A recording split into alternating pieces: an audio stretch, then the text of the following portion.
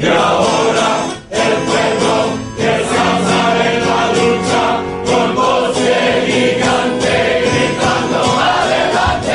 El pueblo unido jamás será vencido. El pueblo unido jamás será vencido.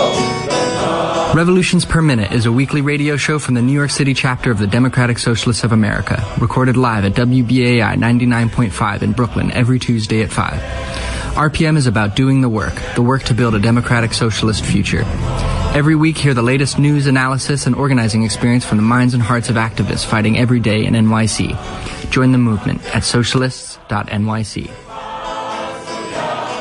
Yo, it's good New York. This is Jack Devine, he, him pronouns, and you are listening to Revolutions Per Minute, live on 99.5 FM from the new WBAI studios. We're a socialist radio show and podcast for members of the New York City Democratic Socialists of America. The DSA is the largest socialist organization in the United States, with 56,000 members nationwide, and NYC DSA is its biggest chapter. We are run by our 5,500 plus members and organizers who are working together to build democratic socialism in all 5 boroughs. Oh, what a night.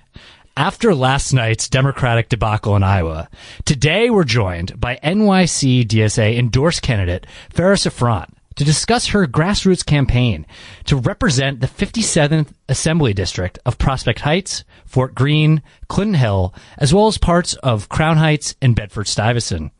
We'll discuss the real issues facing working-class New Yorkers and how a socialist organizing strategy can improve people's material conditions, as well as build worker and tenant power in our city. Later in the show, we'll have a more thorough breakdown of the election results in Iowa. But before diving into our interview, we want to briefly update our listeners on the election, on the results of last night's caucus in Iowa, in which Democratic Socialist Bernie Sanders likely won. But we're still waiting on official data from the Democratic Party. Bernie Sanders earlier in the day released an updated total from the Iowa caucus, his internal data, in which Sanders was leading with 29.4% of the vote, and Pete Buttigieg had 24.87%, while Elizabeth Warren had 20.65%, with Biden with 12.92%, and Klobuchar with 11.18%.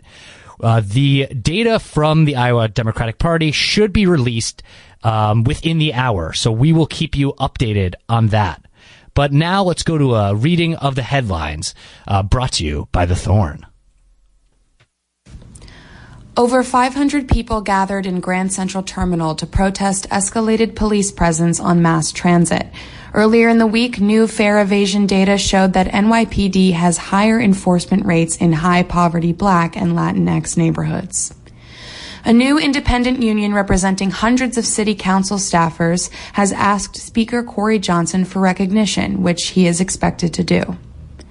Housing activists are renewing a push to pass State Senator Julia Salazar's Good Cause Eviction Bill, and they released a poll showing that a majority of New Yorkers support the legislation. State Senator Brad Hoylman, District 27 in Chelsea, has proposed a bill that would ban law enforcement in New York State from using facial recognition software. Climate activists, including NYC DSA's Eco-Socialist Working Group, disrupted a budget hearing in Albany, demanding that the state raise taxes on the wealthy in order to pay for decarbonizing New York's energy system. A mayoral commission proposed a major progressive restructuring of property taxes in New York City, but the recommendations will need to be approved by the city and state legislatures, the mayor, and governor. Assemblymember Richard Gottfried of District 75 in Manhattan and State Senator Gustavo Rivera of District 33 in the Bronx introduced a bill to prevent hidden fees at hospitals. Both co-sponsors are pushing the bill as a partial solution until the more comprehensive New York Health Act gains more support in Albany. The city's reliance on using commercial hotels as homeless shelters has surged, despite a 2017 plan from the de Blasio administration to eliminate the practice by 2023. Conditions and services at such hotels are often uneven and of poor quality, with families with children disproportionately affected. City Council Speaker Corey Johnson and Council members Brad Lander, District 39 of Park Slope, Antonio Reynoso, District 34 of Williamsburg, are crafting legislation to mandate the creation of citywide comprehensive plans every 10 years, after such a proposal was left out of the charter revisions in 2019. Mayor de Blasio balked at his own expert panel's recommendations to remove traffic lanes from the BOE as it undergoes repair, citing a concern for increased traffic jams, despite research showing the opposite occurs when such lanes are removed. The Department of Transportation announced a plan to add 30 miles of new protected bike lanes in 2020, with a particular focus on Brooklyn, as 17 of last year's 29 cyclist deaths in the city happened within the borough. And in election news, council members Justin Brannan, District 43 of Bay Ridge, and Helen Rosenthal, District 6 of the Upper West Side, are headlining a new wave of New York State politicians endorsing Bernie Sanders for president. Rosenthal is running for comptroller in 2021 against council member Brad Lander of Park Slope, who, despite calling himself a Democratic socialist, endorsed Elizabeth Warren. Less than 2 days after Rafael Espinal resigned his city council seat, the Brooklyn Democratic Party endorsed Darma Diaz to replace him in a special election that is scheduled for April 28th, the same day as the presidential primary. Diaz is a Democratic district leader and ally of Assemblymember Eric Delon of Bushwick, and she recently helped elect Rodney Bichot to lead the Brooklyn Democratic machine. Community organizer Sandy Nurse dropped out of the Assembly District 54 race to run for Espinal's now vacant City Council District 37 seat, and received an endorsement from Make the Road Action shortly after doing so. With Edwin Delgado also suspending his campaign in AD 54, DSA endorsed Boris Santos as the only challenger to incumbent Eric Delon. The Tenants PAC endorsed Corey Johnson for mayor in 2021. CWA endorsed 10 incumbent assembly members, including several who are facing progressive challenges, including Joe Lenthal, Catherine Nolan, and Arabella Simotas. And finally, DSA endorsed 2018 gubernatorial candidate Cynthia Nixon, published a piece in The Nation endorsing DSA's NYC legislative candidates. Thank you, Simone Norman, for a great reading of our daily headlines, which are brought to you by The Thorn, an incredible weekly newsletter by NYC DSA Electoral Working Group, covering local politics and radical activism. Subscribe at thethorn.nyc. So before we dive into our interview with Farah Safran Forrest, I just want to update our listeners on the official totals that are being put out by the Iowa Democratic Party. With 62% reporting, Bernie Sanders leads in the popular vote with 28,222 votes to Pete's 27,030 votes. But because of the idiosyncrasies of the delegate process, Pete has a slight lead over Sanders in the delegates for the Iowa caucuses. So we will keep you updated on that as new information arrives. But let's turn towards our interview for the day. So, Farah, I just want to thank you so much for joining us. Thank you, Jack, for having me, and thank you, everyone. So we're really excited to hear about your campaign. But first, we also want to dive into your past experiences before arriving into electoral politics. So how have your experiences as a union nurse and a tenant organizer transformed your politics? And what forces pushed you to join the movement for socialism? Okay, thank you. Before I joined, I decided to run. I always called myself an activist, but I really worked more in housing. In 2016, my building was going condo, and it was very just abruptly put on us. And as long-term tenants in the building, we were very shocked by this just offering plan dropped in front of our front door. And after reading it, I knew as rent-stabilized tenants, we had the right to stay and remain rent-stabilized. But the fear tactic was to basically divide and conquer the building. And I just couldn't stand for that. And so that led me to calling the first tenant association meeting and then really organizing my building to form an action against our landlord. We saw that we through this through the organization of our building, we realized that this is not a situation that we're facing alone. Like, we're one in many buildings that are going condo, and this tactic to basically sell us off and break up the building and basically destabilize these apartments really said that we can't do this by ourselves. So then I called out to the Crown Heights Tenant Union. One of my tenants did. And, he welcomed them on and they were really helpful. And then we joined Housing Justice Coalition, Housing Justice for All Coalition up in upstate New York, to then really make known that this issue that rent stabilized tenants was not just something in Brooklyn or in New York City, but this is a issue that all tenants face in New York State, and there needs to be a big push for it. And so on June 4th, we had a rally that was supposed to be peaceful, very quiet.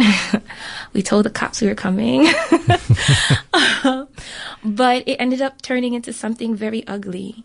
And we were proposing the 9 bills, one of which did not pass, the good cause eviction bill. But we were up there basically like, listen, this is something we want, and we're not taking no for an answer. And it turned very ugly, and eventually I got arrested. But on the ride home, I reflected on the experience, and I was very happy to see so many people. There was Diana Richardson was standing with us, and she was like the only elected official that was there with us, standing behind us. And I was very proud of the accomplishments. But I was sorely disappointed to see that I was literally fighting for my right to live in my home, and that was unacceptable. And we need more elected officials that understand that housing is a human right and not a luxury. So you were dealt with a direct attack by Capital, more specifically the real estate developer that owned the building that you lived in. Mm-hmm. And you recognize that in order to actually, just preserve your way of living, that you had to organize collectively and build power and fight back against that interest. That in of yourself, you couldn't fight this real estate developer because they owned the building, but with the other tenants, you could collectively organize and build power. So this has really kind of reshaped, or maybe not reshaped, but reinvigorated you to get directly involved in the movement to build working class power. So why did you join DSA in particular? And what ways do you see DSA as a mechanism for building working class power? And how does racial justice inform your politics? Okay, so in essence, I joined DSA because in 2016, I heard about Bernie, right? And he's a socialist, and I thought, he's an old white man I can get, with. I can vibe with. And Bernie's theory of change sounded pretty similar to the black socialists that I grew up with. And he consistently called out capitalist thugs to make amends for their crimes against black, brown, immigrant, LGBTQ, poor, underpaid, overworked masses. And DSA backed him up, and then backed up the AOC, who I think is like the best thing since sliced bread. Plus she's from the Bronx. Also, I went to some meetings and thought that these people were pretty badass. And that one's all right. that's an okay word. And like, they were really about it. They were really about the struggle. And I go hard for housing, and I go hard for healthcare, and I go hard for education. And these human needs for me are basic human rights. And the people in DSA had the same idea. So it didn't take long for me to join and learn and work with people who care. I've been active for the past year, and I really look forward to working with them to continue to grow the working class power in Brooklyn. Yeah, I think you've been hitting upon like all these reasons why you got in the fight and why you feel it's really important to build working class power and then have working class people represented in the state with people who are organically from those struggles. But can you just expand a little bit why you decided to run for office, and maybe specifically in the 57th district, the Assembly District here in New York, and like what differentiates your socialist electoral campaign from a typical maybe corporate Democrat who is running for office? So I decided, as I mentioned, and I went up to Albany last June to protest for the rent laws. But after I got arrested, I had been approached already to run for office, but I really, at the time, I was like, I don't really think this is going to work. For me, sort of thing. But on that ride back home on the bus, it really got me upset because, again, like I said, there was only one elected official that was standing with us. And I truly believe that my incumbent has been absent in the fight. He's with Central Brooklyn being so gentrified, and really this lifestyle is being portrayed like this is the luxurious lifestyle, but on the backs of who, you know, when you're coming in, who's coming out, right? And he's been largely absent in the fight, and he's been found to be on the wrong side of the track sometimes too, and especially in terms of housing. So it just made sense to me, like, okay, you're not going to do this by yourself. You're going in the fight with a group of people. You're going in a fight with an idea that at the end of the day, this is for the people. Like, this is something that we need. I need, you need. No one cares. Nobody wants to pay high rents anymore. Like, this, it doesn't make sense. For who? For what? You can't justify it anymore. And so that's where I felt like, you know, having someone like me, having me who understands that struggle, it's super important. Like, I want people to see that this campaign isn't necessarily about Farah Souffrant Forrest, but about an actual organizer fighting and stepping up and saying, listen, this is, we're done with this. And so this is why it's so important that I identify as a socialist to make sure you understand that this campaign is different.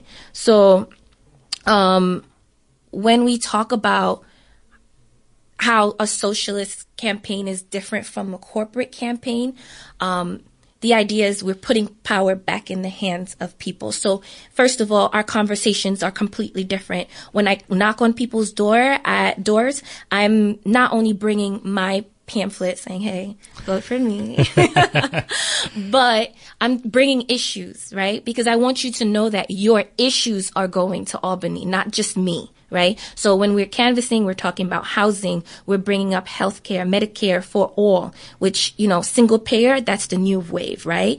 And then the idea that unions matter, that climate change, like there's these things that sometimes are talked about, misrepresented. These are why these issues are important to our community. And here is why AD 57 needs to be the center of it all.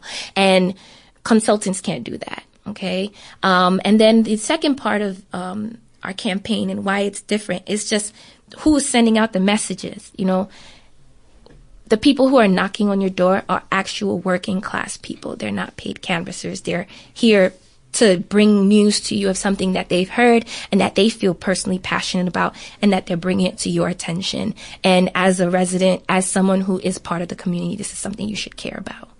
So rather than maybe sometimes a regular corporate Democrat will pay lip service to certain issues, the organizations and the money that is backing them is actively working against the the material conditions of working people in this country, that many Democrats are backed by real estate capital, while you are backed by organizations that are rooted in building worker power and expanding, not just like the services that people have, and that's so crucial because that does empower people, but giving them an opportunity to build organization that they can fight for themselves. You've been rooted in the struggle, as opposed to a candidate that maybe has moved up, has socially climbed up the party bureaucracy to be the proper representative of trying to like say they're balancing things for everyone, but they're really working on behalf of capital.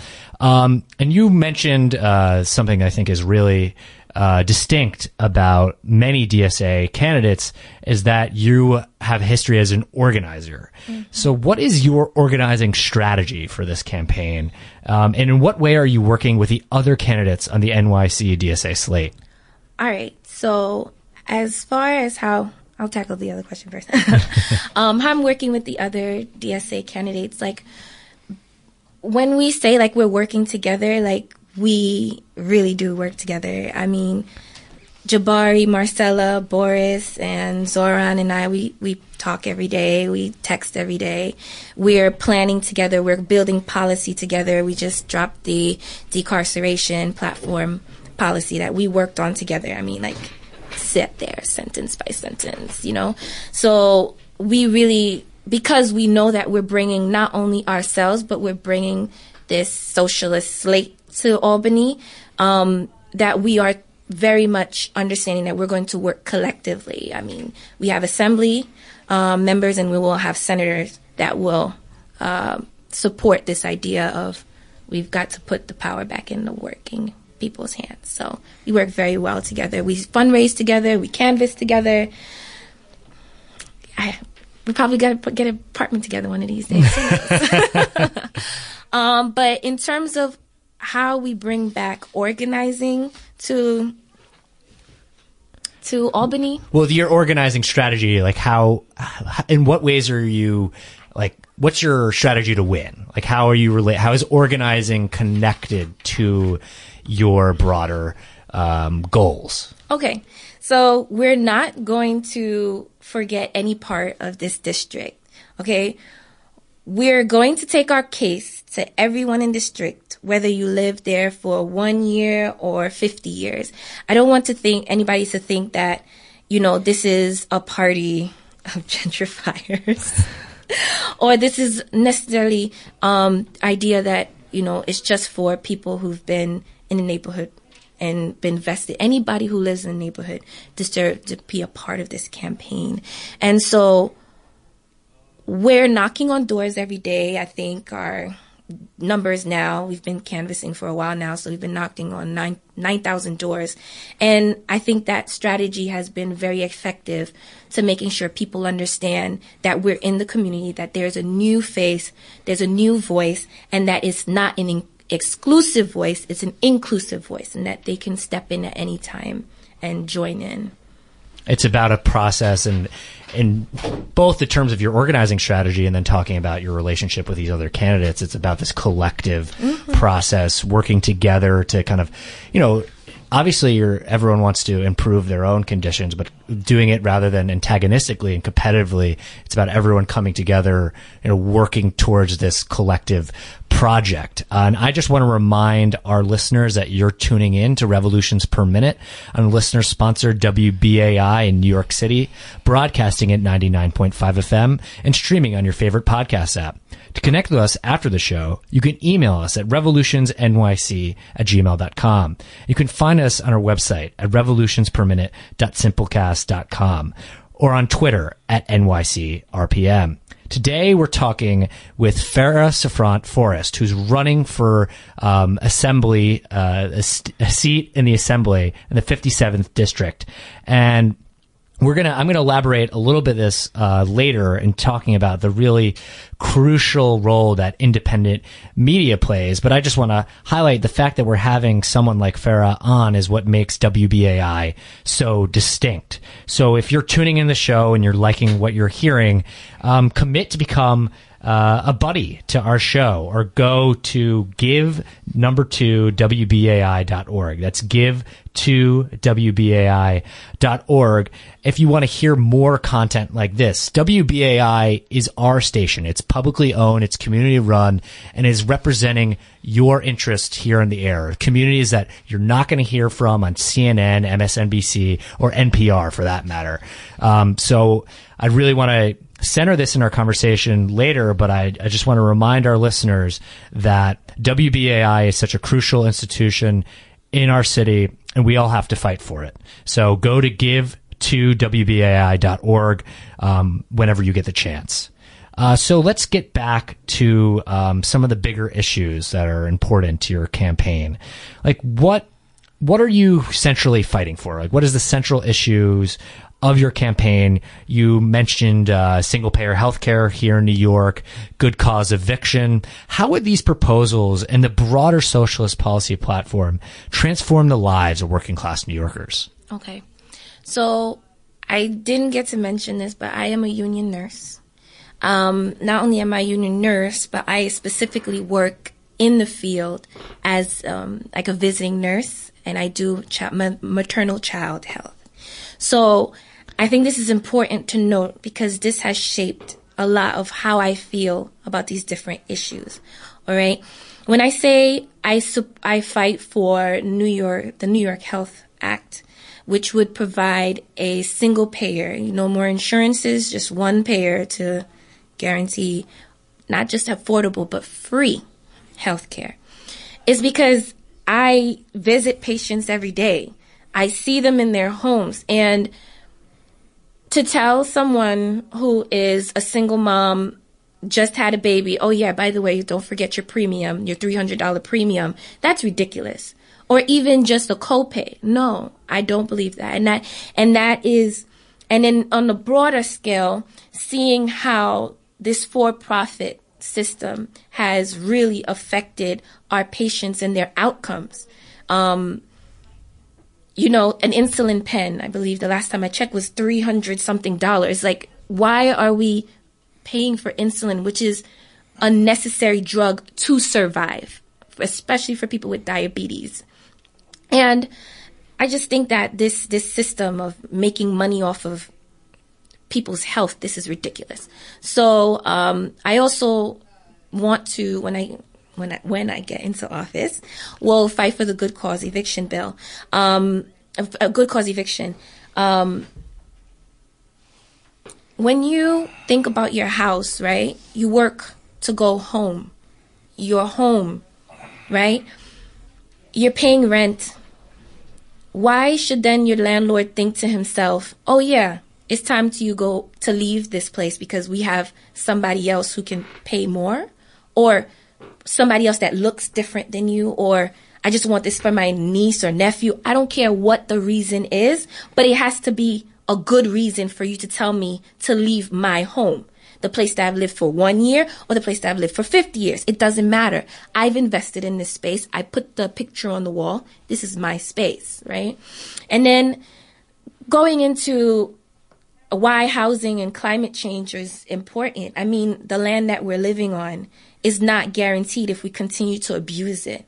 So climate change, understanding that we need, especially I think about places like NYCHA. Oh, how are we going to build up NYCHA? Well, we need to reinvest in NYCHA, but then we also need to invest to build a more sustainable and efficient future for other people that might want to live in this, live there. It's not just for today, but for tomorrow. So we need to really factor in climate change and this idea of building a better future.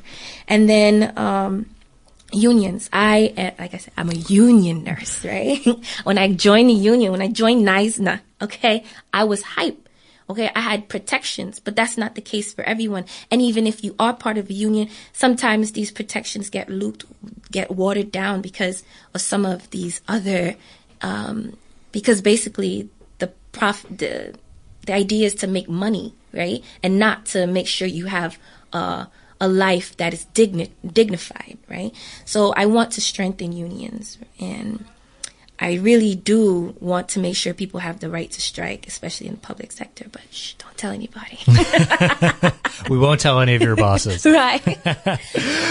But yeah, so those are some of the things that I care about. I think you hit on just a huge swath of very critical issues and crucial policies that would really change the lives of people who live in the city, who are like every day kind of drowning in the excesses of the ruling class, of capital.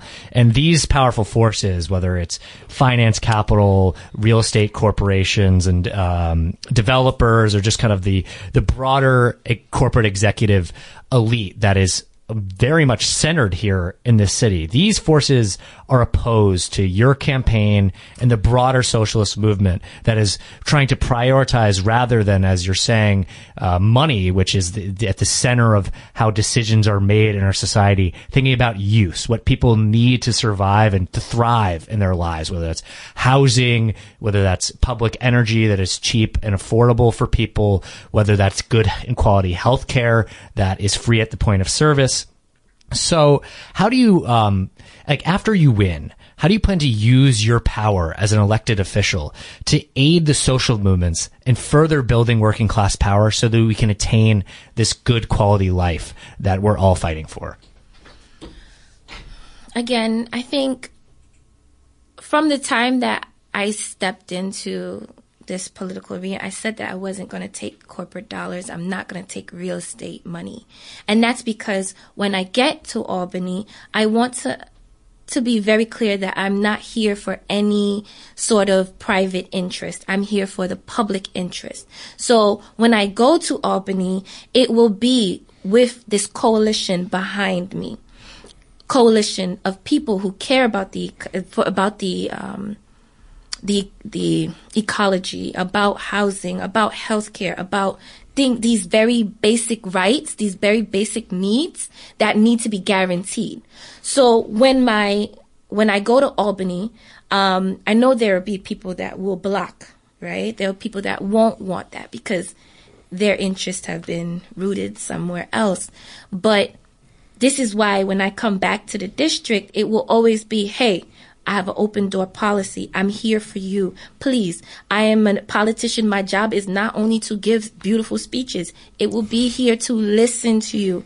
Please, give me your ideas. Send me to Albany with you guys, because I've seen, Julia Salazar and what she's been able to do. Just one person. Now imagine 5 more candidates throwing in saying the same things.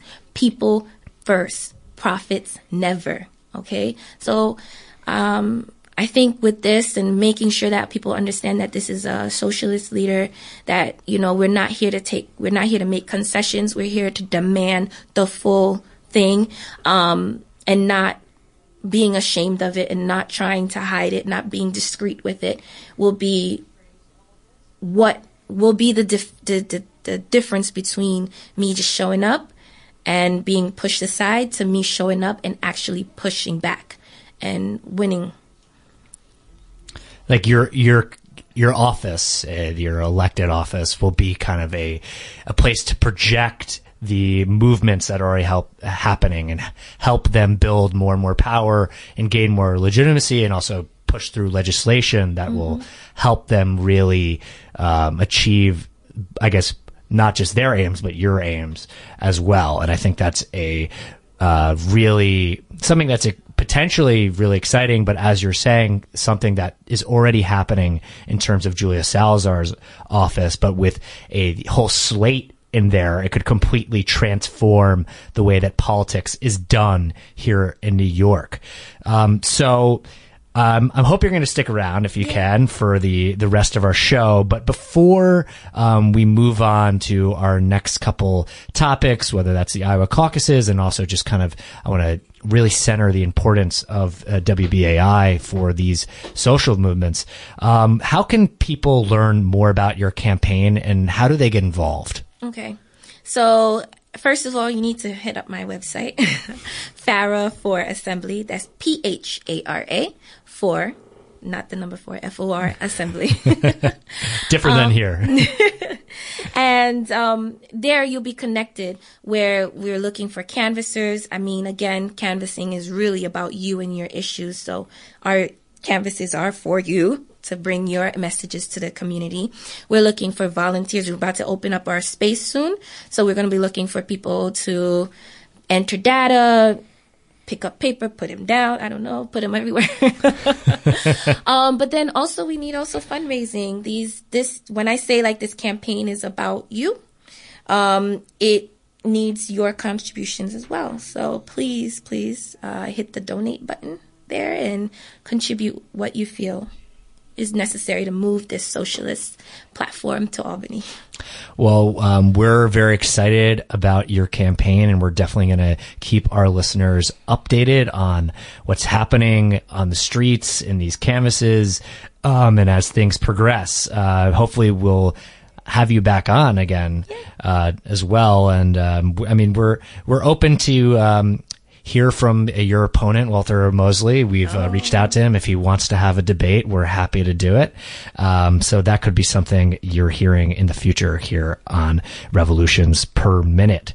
But I just want to remind our listeners that they are tuned in to Revolutions Per Minute on listener-sponsored WBAI in New York City, broadcasting at 99.5 FM and streaming on your favorite podcast app. Connect with us after the show. You can email us at revolutionsnyc@gmail.com. And you can find us on our website at revolutionsperminute.simplecast.com or on Twitter at NYCRPM. Today, we've been talking to Farah Safrant Forrest about her race for a state assembly seat in District 57. And now I just want to turn to the radio station that we're on. This place is a really just crucial part of New York City history, of the counterculture, and of the left. This is a place you can go to hear the sort of news and analysis that you will not hear on corporate media stations. They would not have a candidate like Farah come on their shows.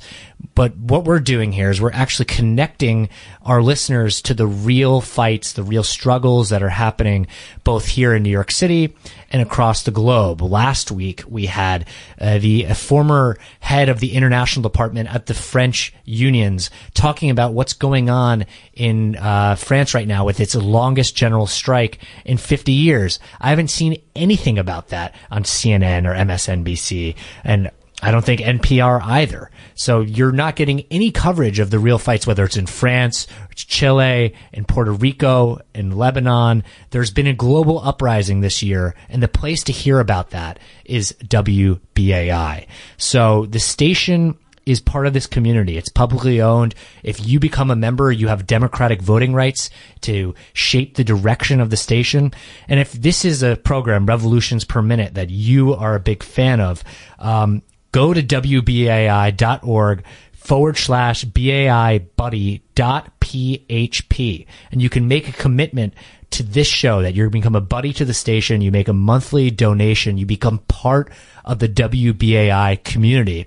And with that, you're showing your support for this show, for the station, and that you want to hear more content like that we're talking about today, or as last week with talking to the French union leader as well as museum organizers here in New York City. We're bringing you a broad range of coverage.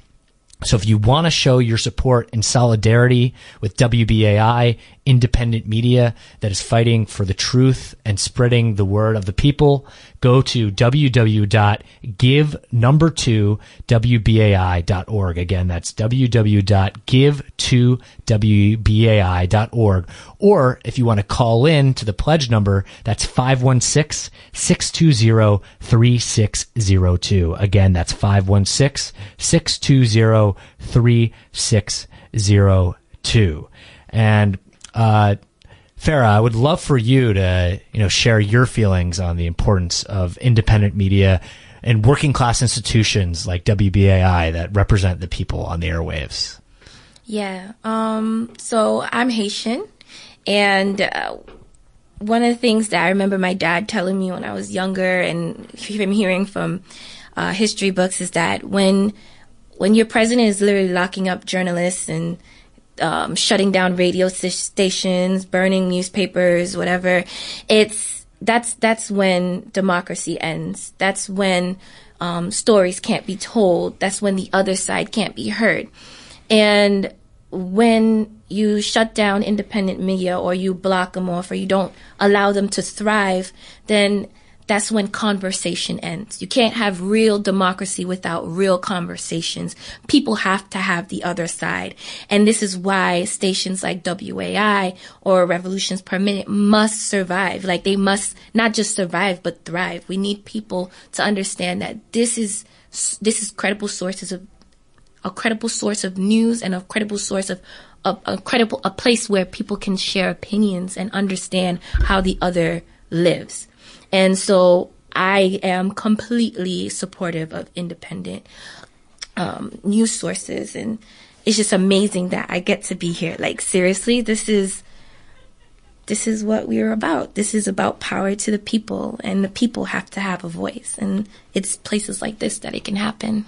Thank you so much for sharing that. I couldn't have put it better myself. And just one last time for our listeners, you can go to www.givetowbai.org.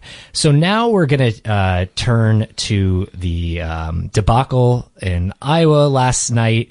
But I think it was an encouraging night for the Sanders campaign if you look beyond all the noise. And we'd love to hear from our listeners about what they think of the results last night as they're coming in now, what their thoughts about the Democratic Party are, if they want to talk about socialism or Farah's campaign, or we want to hear, or if you're having an issue in your home or with your boss, we'd love to hear from you. So we have about 10 to 15 minutes left in the show. So this time we'd love for you to call in, and that number is 212-209-2877. Again, the number is 212-209-2877. So I just want to go back and give an update on these results that are coming in. You had earlier today, Bernie Sanders released his precinct numbers that had him up 29% to 24% of Pete Buttigieg. And then you also have these other incomplete numbers that are coming in from the Democratic Party in Iowa, in which Bernie Sanders leads in the popular vote. He's got a total of 28,220 votes to Pete Buttigieg's 27,030. The delegate numbers are still up in the air, where you have technically right now Pete Buttigieg is slightly ahead with 62% reporting, but I think it's really important to notice that a lot of big Bernie precincts are left to report in places like Black Hawk, Polk, and Scott. I could pretend I'm very familiar with where those places are, but I'm not an expert on Iowa. So we would love to hear for your thoughts on the election news last night, or if you want to talk to Farah about her campaign, if you have any questions for her. And I think one really important thing to note that happened is that Joe Biden has had a disastrous night. The supposed front runner is in fourth place, and he's not looking too good, while Bernie looks to be in the lead or tied in the lead with a big week ahead in New Hampshire, where he leads the polls by 20 points. We have a caller live on WBAI. Hey, you're on Revolutions Per Minute. What's your name? What's your question or comment? Hello. Hi, my name is Kat. So I just have a comment. I am a Bernie supporter, and I've worked on his 2016, and this infuriating and frustrating to see the Democratic Party just pushing their own candidate, hell-bent on, whatever the people want. Calling people in Iowa, 9 out of 10 people loving Bernie, the numbers saying, same thing. And then here we are with some glitch in the system. And, it's infuriating. I'm reading his book, Where We Go From Here. And on page 20, it talks about the revelation that the DNC and Clinton and Donna Brazile conspired to, basically cheat him out of his, primary season, we wouldn't even be here in this horrible nightmare if the DNC would have just let Bernie, have the nomination that he would have had. He polls better than Trump then, and he's polling better than Trump now. And these people, just refuse to see the writing on the wall. They make the same old arguments about Biden, and now they're going to, Biden didn't cut it, so now they're going to throw Bloomberg in the ring, and they think that the young progressives are going to go for Bloomberg. They're going to, it's infuriating. So that's my comment. I'm just sitting here like holding my breath, waiting for the results to come in. But, some crap about the app, please. This overgrown Boy Scout Buttigieg, is really going to get the American, that can't make ends meet. He's going to speak to them. It's ridiculous. I'm just frustrated that they're doing the same thing again as they did in 2016, which is cheat. So that's it. Well, I want to thank you very much for your call, and I think those are some important comments. I think it is really important to, one, recognize that there are all these forces that are allied against any movement for socialism or the Bernie campaign, and that if you're fighting for working people in this country, you're going to face a lot of opposition, a lot of entrenched power against you, but it is not impossible to overcome. That while the DNC will throw every trick in the book, and I think it's also crucial to note that they're kind of in disarray. Their chosen candidate had definitely had a disastrous night, and that Pete Buttigieg, and I really like that nickname that you used for him, or description, I guess maybe is the better word. While it looks like he's had some success in Iowa, maybe coming close to Sanders, that he has no support outside of really the white community, and that you can't win a Democratic primary with only white people voting for you. So we'll see how much further beyond New Hampshire he can go. And I believe we have another caller on the line. You're live on Revolutions Per Minute. What's your name and what's your question or comment? Hello, I'm on the line. Yes, you're on the line. We can hear you. I'm calling from Brooklyn. To the young lady who's running for Senate, what is her take on the bail reform law that's been in place? Look like they're trying to overturn it. I mean, you have some of the Democrats up there that's trying to say that, it was a big mistake and we should go back and revisit it. Who are the Democrats that are jumping board? Is it possible we can target them in our next election? Thank you. So thank you very much for that question. I know that Farah, if you want to jump in on the bail reform, it was a big policy part of the criminal justice reform, and there's been a lot of propaganda thrown out there by the police and their union, which police unions are a weird phrase. Do you want to go ahead on this? Yeah, I'll just say this though. With the bail reform, I think a lot of people are misunderstanding the thing. Like, bail is not designed to keep you in jail. Bail is just to make sure you come for your court date. Regardless, rich people would just pay their bail anyways and be out on the street. So I think that when we talk about bail, there's been this misunderstanding like this is supposed to keep, bad people off the streets. No, it's just to keep rich people out of jail.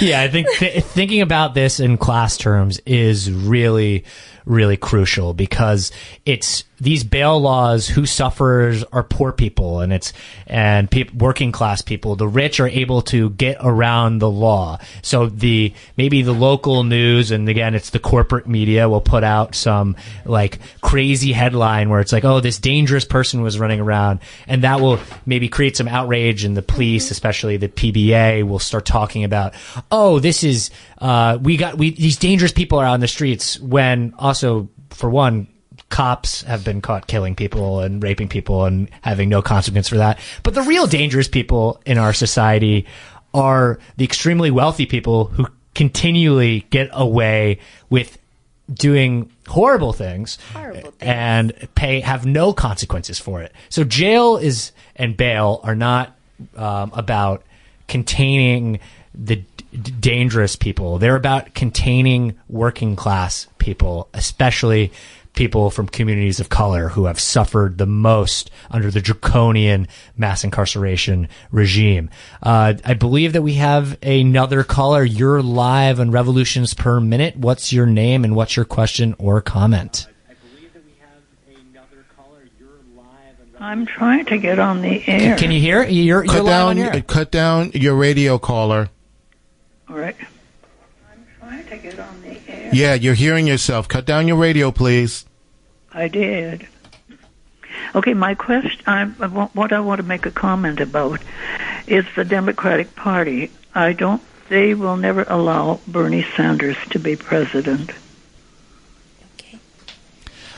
Is that your comment? Yes. All right. Well, thank you for your call. I think I was trying to elaborate on this before, is that I think it's crucial to not think of the Democratic Party as like this, these master manipulators. It's pretty clear that they're very incompetent in a lot of ways and that they are deeply internally divided. If the Democratic Party got everything they want, Alexandria Ocasio-Cortez would not be in Congress. And I could go down a long list of recent elected, someone like Julia Salazar here in New York. And that's why we have people like Farah Souffrant-Forrest, who's with us today, running for office. The Democratic Party always got what they want. These people would never be able to win. What it is they have a lot of power and they have donors and they can use their institutional power to push back, but it is not impossible to overcome. They are not as coherent and Machiavellian as they want you to believe. They want you to believe that you can't fight back against them at the ballot box. Will fighting them at the ballot box be enough? No, we need working class power, institutions to counter the donor base of the Democratic Party. And Farah, would you like to add to that at all? I wanted to add, like, just if you're focusing on Bernie, that's up to you. But just look at in terms of local politics and seeing how Bernie gets up there is because people like me continue to support the fight. Like, who would have said a nurse, a girl from Crown Heights who grew up right there, okay, that really nothing says that I should or could be putting up a campaign right now. This is why it's so important for people to get woke and stay woke. Understand that the times are changing. Like, people like Bernie are going to win because there's a movement behind him, a movement that is based on power, redistributing power. It is no longer this idea of DNC controlling everything. No, people will control everything. We will let our votes, we will cast our ballots, and we will make our voices be heard. I really, really want our listeners to understand that, like, the times are different. It's a new system coming on. We are bringing the alternative, an alternative where candidates like Bernie, candidates like Farah Souffrant-Forrest, Jabari Brisport, Marcellus Mateus, Boris Santos, Zohran Mamdani will win and thrive. So that was that could be a perfect ending, but we have like another 30 seconds. So if you want to add any last comments, we'd love to send our listeners off with what you have to say. Yeah, I just really want really want people to understand that this is an exciting time. This is a place where I think when we talk about socialism, we understand that every identity can live under this umbrella.